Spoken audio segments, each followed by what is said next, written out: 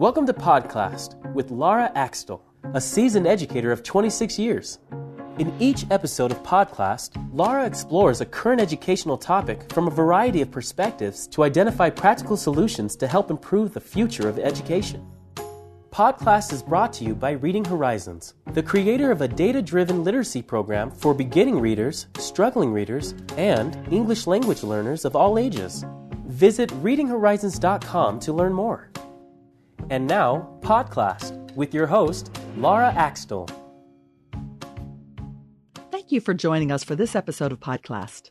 I'm Laura Axtell, your host. One of the many benefits of an educational podcast is being able to share relevant information and conversations with knowledgeable people in a way that can actually be useful to educators and parents and have an impact with students. Today, we're going to be talking with Dr. Jeffrey Boorman about middle school and his research that has shown promising results about how to make this important transitional period, as he put it, less awful. I hope you'll find today's topic as interesting as I did. Dr. Boorman, welcome to Podcast, and thank you for talking with me today. Well, thank you. I'm pleased to be here. We're going to be talking today about some interesting research conducted by you and your team. Could you start by explaining your role? Well, I'm a professor here at the University of Wisconsin at Madison, and my appointment is within the School of Education here, but I work with students all throughout the university in the social sciences. I direct a program on causal inference and education policy called the Interdisciplinary Training Program that's funded by the federal government, and that keeps me busy along with my teaching and my research. So I'm excited to talk with you about your research, which was focused on middle school students. Middle school often doesn't get a lot of attention in the world of education. I kind of think of it as like the middle child. How and why did you and your team make the decision to focus on middle school initially? Well, it should get more attention because I think there's a lot of evidence that middle school is legendarily awful for a lot of kids. It's kind of the perfect storm in that as children enter adolescence, they're going through so many developmental changes that are quite profound, more profound than just about any stage of life aside from the dramatic changes little kids experience from birth to 2 years old. There's a lot going on in the minds and the bodies of these emerging adolescents. And then piled on top of that, we then require about 90% of our students throughout the U.S. to make this physical move from their familiar, comfortable neighborhood elementary school to a much larger, much distant, much more ominous kind of looking in many ways and complex kind of organization called middle schools or junior high schools. And the research that I was familiar with showed that students who make that transition relative to kids who remain in a K through 8 school fare significantly worse academically. And so that physical transition that kids make at grade 6 or grade 7 can set them on a downward spiral in terms of their grade point average, in terms of other kinds of indicators of their well-being. And so that physical transition to the more complicated and the unfamiliar middle school is a really stressful and difficult experience for most kids, socially, psychologically, and academically. It reminds me of when my daughter made a similar transition. She's now transitioning to college, which is a whole nother story. But when she made that transition, it was very difficult for her, and that way that process also inspired me. I also want to mention that I think that you're right, that oftentimes we start to really worry about alienation and at the high school level. And I think that process of alienation and disengagement from school, the kind of the path toward dropping out, often can take root at the beginning of middle school. In fact, a lot of school districts these days are designing these so-called early warning systems that help predict which students may be going off track and which ones might be at risk for dropping out of high school. And the thing is that those kids who begin to receive bad grades and have higher rates of absences, who get into trouble more often during those early years of middle school, those typically are the kids who eventually drop out of school. And so we really wanted to take a more proactive stance to really help prevent that process of disengagement from happening in the first place. So could you describe your research? What were you hoping to investigate? Our intervention teaches students really two important lessons. First, we want to convey to all students that they're going to experience some difficulty, both socially and academically, at the beginning of middle school. Virtually no one gets away without having some discomfort, both socially and academically, whether it's not being able to find your friend to sit next to in the lunchroom or getting a bad grade. What we also try to remind students, though, is that this is a shared experience. All kids are experiencing this kind of rocky transition to middle school. And after a little while, things get better. And so when students read these messages that we're conveying to them, they learn that there's not something inherently wrong with them, and instead they learn that the transition is a shared experience that's initially difficult for just about everybody. And I think one analogy is, like when you jump into a cool swimming pool on a hot day, it's kind of an initially shocking and uncomfortable experience, but after a little while, you get used to it and the cool water actually feels pretty good. And so the second thing that we try to tell students is that help is available from teachers and other adults at the school. Usually relationships between teachers and students at this stage, when they hit middle school, become a little bit more distant. Students have to traverse from class to class, and they may not feel as though they can establish the same kinds of caring relationships with their teachers as they did back in elementary school when they were with one teacher for the entire day. But when students engage in our intervention, they report that they trust their teachers more, that they like their schools, that they're not as nervous about the big tests that they have to take. And ultimately, they feel like they fit in. And so I think these more positive attitudes about school help students worry a lot less, which then helps them devote a lot more of their cognitive and psychological resources to just doing well in school. And that increased sense of fitting in also leads to fewer absences from school, fewer instances of acting out. And over time, these shifts in students' beliefs and their behaviors improved their academic performance in school, which kind of reinforced all of those positive beliefs that we were trying to inspire. So rather than that all too often downward spiral I was talking about before, students experience instead some positive momentum that really helps them feel like they belong in school. Well, you mentioned messages and the intervention that you provided to these middle school students in the study. Could you talk a little bit about that? Sure. So we thought about this a great deal and talked with other social psychologists in the field about this whole middle school transition, and thought about some different kinds of worries that kids might have at this stage. And basically the two sorts of worries that we kind of lump together are, one, kind of the academic worries that kids might have, as I mentioned, failing a class or getting a bad grade on an assignment can send messages to kids that they're not going to be successful students in middle school. Also, as I mentioned before, some kind of social awkwardness at this stage as they're in middle school can send bad messages that they don't fit in. And so we thought about different, even simple things, like when we thought about kids having to transition from class to class and not being able to remember where the next class was, or not being able to remember their locker combination if they have lockers at this stage, like many of them do.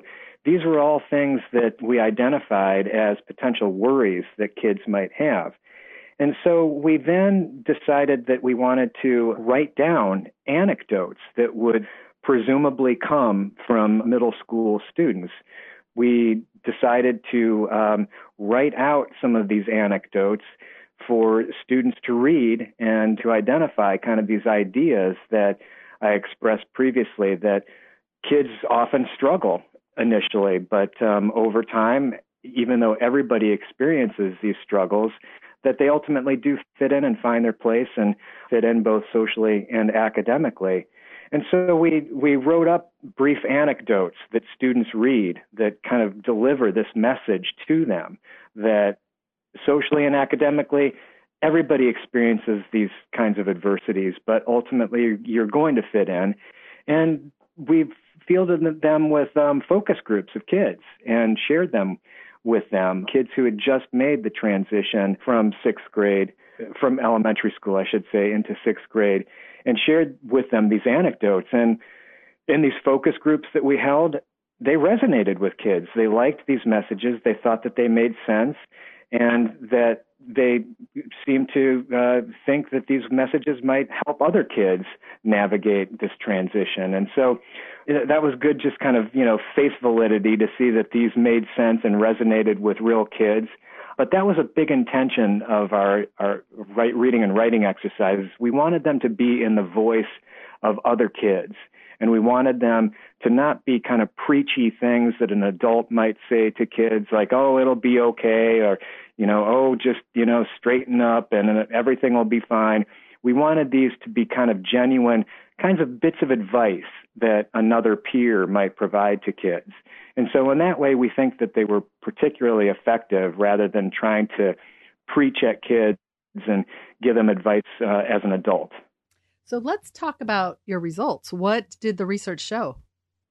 Well, sure. So, amazingly enough, these two reading and writing exercises, each one of them occupied only 15 minutes of class time.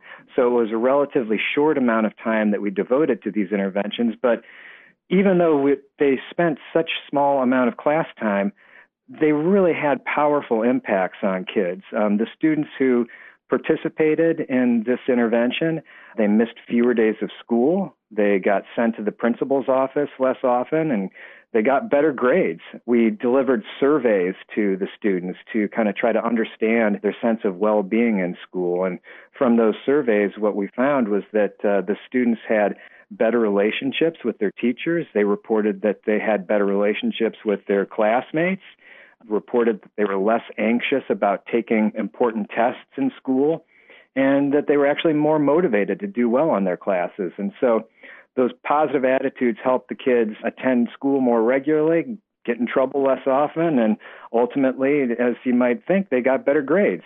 Which is the prerequisite that we hope for to prepare them for junior high and high school. Yeah, exactly. Right. So there's so much focus on social and emotional learning in education these days, and some schools have invested in some pretty expensive curriculum. Is it true that it costs only $1.35 per student to implement your program? Yeah, that's right. It's just basically the costs of 4 sheets of paper, and we even factored in that estimate the 30 minutes of class time that teachers would have to devote. So instead of, for instance, using their time and energies to deliver other kinds of instruction, the 30 minutes that they took to deliver these interventions, we've accounted for their salaries to deliver these 2 interventions.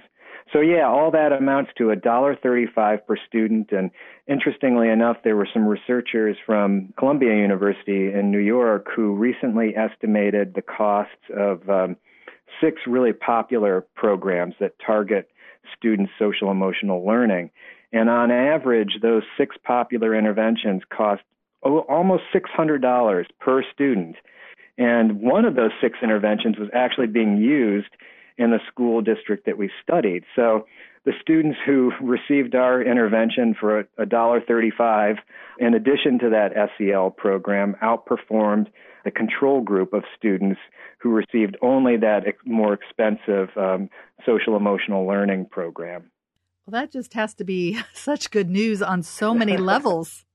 Yeah, I thought so. What did the teachers, I'm really interested to hear what the teachers thought about the results. Well, there's not, because the study was delivered in such a way that within each school, half of the children were receiving these positive messages, while the other half was our so-called control group that was receiving more kind of just general messages about, for instance, learning politics and how that can kind of not be so fun, and also other kinds of anecdotes that weren't really related to these ideas that I've been expressing about fitting in and belonging in middle school. So it's really difficult, actually, for us to gauge, teachers' responses to this, because about half of their kids got the positive messages and half of them got the more neutral messages. So in the aggregate, it's difficult to kind of understand what a teacher's perspective might be. I can tell you one thing, though, that for every child who received the intervention, on average, it meant that child was going to be attending school more regularly and getting in trouble less often. So I would imagine those were probably some pretty positive things that they saw, even if only half of the students were experiencing the intervention. So based on that, what do you think is important for teachers, especially administrators, as they're deciding on programs, and parents to know about the challenges that children face when they transition to middle school? Why do you think your research is particularly important in today's school environment? Well, I think in general, middle schools are not usually well equipped to help students make this transition. In fact, I think many of the things that middle schools do actually make things worse. For instance, during each year of grade school, most students are under the care of one caring teacher. It's more of a kind of maternalistic or paternalistic kind of relationship that a student has with his or her teacher. But middle schools demand that students now must navigate these new relationships with several teachers who teach different classes and have different personalities and who assign grades that all of a sudden are suddenly meaning a lot more. And middle school students also have to now negotiate all these new relationships with these larger networks of students who are coming to middle schools from multiple elementary schools, typically the way feeder systems work. And many of these kids they've never met. And many of them appear quite a bit older and quite a bit imposing, and especially when you consider an entering sixth grader relative to an eighth grade student. Those 2 years can mean a lot in terms of development. And some of these older kids can look a lot more like adults than these little sixth graders.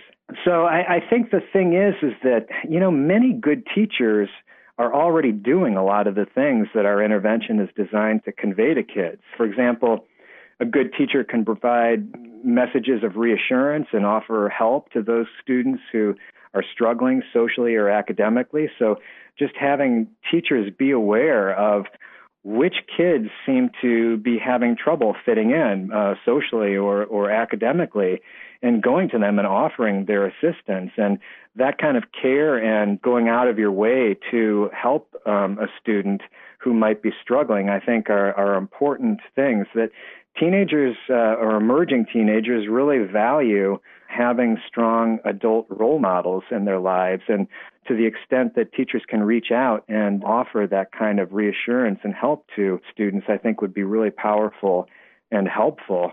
But by the same token, these emerging teenagers are often more attentive to the advice of a peer. As I mentioned, that's a way that we purposely designed the intervention, that it would be delivered in the voice of other students. So sometimes, they believe the messages that are delivered by our intervention because they come from stories of other students. And schools might also take that kind of information and perhaps arrange peer mentoring programs, as a way to deliver these same kinds of messages by student peers who successfully navigated the middle school transition. Those students might deliver the same kinds of messages that we found successful in our intervention materials.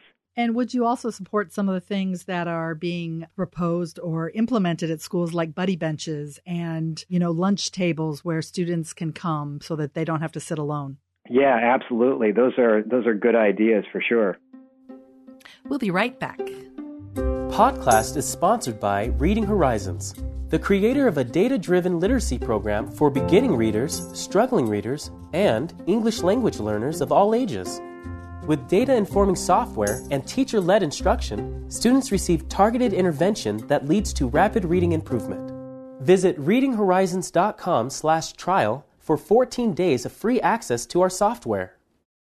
So let's go back to teachers. Again, I can so reinforce what you were saying about that really difficult piece of going from maybe one teacher to maybe as many as 6 or 7 teachers. Right. And I've met many middle school students that couldn't even remember all their teachers' names. Right. So it is such a difficult thing, that relationship, when you only see them for a finite number of minutes in a day, maybe on a block schedule even, so you're not even seeing them every day, or it's a special.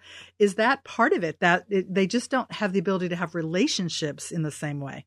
Yeah, I think that's accurate, that it is more difficult both for teachers and for their students to develop those relationships. And again, that's just a structural constraint that these middle schools present.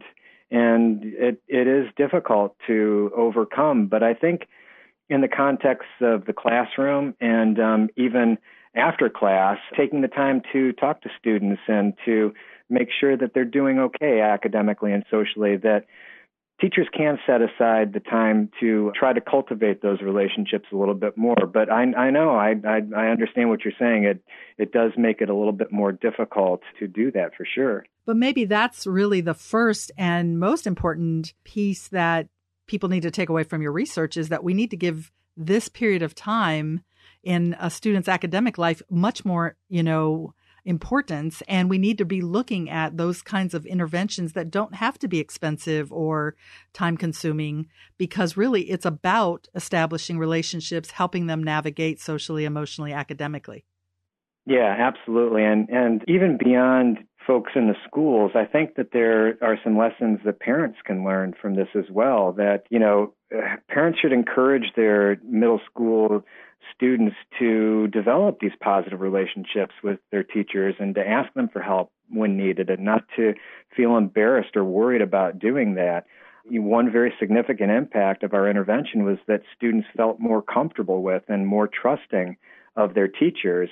And so to the extent that parents can also deliver that message that teachers are there to help, and these are caring folks who enter the profession largely because they like kids and they like being with kids, that if parents can reinforce that message, I think that would also be very important.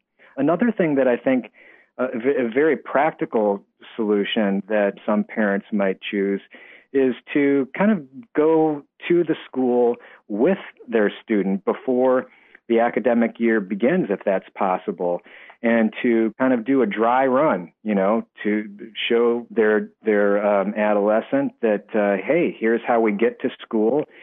Walk through the school in terms of showing your child how to get from one class to the next, and kind of really engage in, like I said, kind of like a dry run of like, here's what the middle school experience is like. This is what the building looks like. It can make things appear a lot less intimidating when students actually walk into school for the first day. So those parent nights and student orientations really are important. Oh, yeah, I think so, for sure. And I think just being able to, be with your child there and be able to show them around and kind of, let them get the feel for what the school is like. And it makes it feel a lot less intimidating when the school year eventually begins. Could you expand on that point a little bit? We know that it's a struggle for students to go from one teacher to multiple teachers, but it can be a struggle for parents as well, right? They've been used to communicating with one teacher, and now they may have 6 or 7 teachers, and they just navigating school websites and contact information, and how do I find out my child's grades, or if they've turned in a paper. I mean, have you seen that may just help to contribute to part of that issue? Well, I think that you may be onto something there, that might be difficult for parents as well. I'll tell you that I think one thing that has really improved the situation in recent years is the accessibility of grades and other progress reports that teachers can share electronically via some of these systems that high schools and middle schools and some elementary schools now offer to their parents. And so I think another strategy I would suggest is to keep tabs on those reports that are coming in so that you can kind of establish your own kind of early warning system as a parent to understand where your child might be going off track in a particular class, and to then kind of strategically engage that teacher in a discussion that might help rectify that problem. And I know a lot of schools are using, even apps and things like that, where there's an attempt at least to, send information to parents that they can get on their smartphone, for example, instead of if they don't have, a computer at home or something like that. And it's kind of very time sensitive. So they find something out that day, for example. Right. Yeah, exactly. I mean, I think there are some real positive things to say about these developments in apps and kind of all of these online resources that parents might avail themselves of. But I think, on the flip side of that, technology and social media especially can bring about some difficulties that compound some of these problems that I've been talking about for middle school students. And in early adolescence, I think children start to become increasingly aware of how others, especially their classmates, see them, and they're desperately trying to fit in. And so, any kind of bad review or bad feedback that kids get via social media, and not to mention in person when they can't find that person that they want to sit next to in the lunchroom, that all of those things can really compound a lot of the problems that kids have making this transition. So based on your results, what do you envision going forward, or what do you think might be important for schools to consider for the future? And I just want to ask you if I know there's probably no research on this yet, but I'd be really interested to know if this is something that could be transferable, so that once a student knows the transition to middle school, hey, it's going to be tough for a while, et cetera. But the same thing happens when they go to junior high and then again to high school. I wonder if kids, if they learn in middle school, hey, this is common among people, we're gonna get there. I wonder if they take that message with them as they do other transitions in school. Well, one thing is that we are, in our study, we're tracking these students longitudinally to see what kind of difference it makes over time. But I think that those are really good points that you mentioned, that I think with every transition, it brings about more uncertainties and more adversity that students experience. There's plenty of research that suggests that the transition to college could be difficult for a lot of kids, when I imagine the transition to high school is also a difficult one. So we've definitely considered following up with perhaps designing other interventions that might help ease the transition to high school or to junior high school, like you mentioned. Well, your intervention is so simple and it's so inexpensive. This is certainly transferable to any school that would like to consider it, correct? Yeah, it really, though, does need to be tailored to each school, and it's not as simple as just dropping these 4 sheets of paper in front of students. It's a process where I or another social psychologist would have to kind of work with the school a little bit to fine-tune these reading and writing exercises to really fit the needs of their students. Just as one minor example, we've now successfully actually replicated these results. We've reproduced the impacts in another school district in Arizona, and we're writing up that research now as we speak. But we had to tweak minor things about the exercises. For instance, in Madison, I mentioned that one difficulty that students mentioned was, geez, where's my locker, or what's my locker combination? Well, in Arizona, they don't have lockers. So one of our anecdotes was about that, about the struggles with, your locker in Madison, but that was not relevant in Arizona. So we had to delete that part of the exercise and insert other material. So it does take some fine tuning like that from place to place. But this is something that is definitely replicable, and that's something that other school districts, with my assistance or the assistance of someone else, could continue implementing.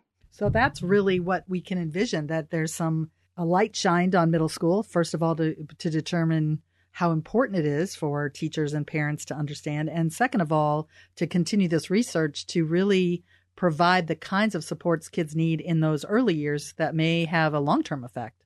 Yeah, absolutely. Well, this is just fascinating, and I think something that is really going to help people just consider middle school in a different light. So thank you so much for sharing your research and kind of how this can really impact students at a really, really crucial time in their lives. Thank you so much. Yeah, my pleasure.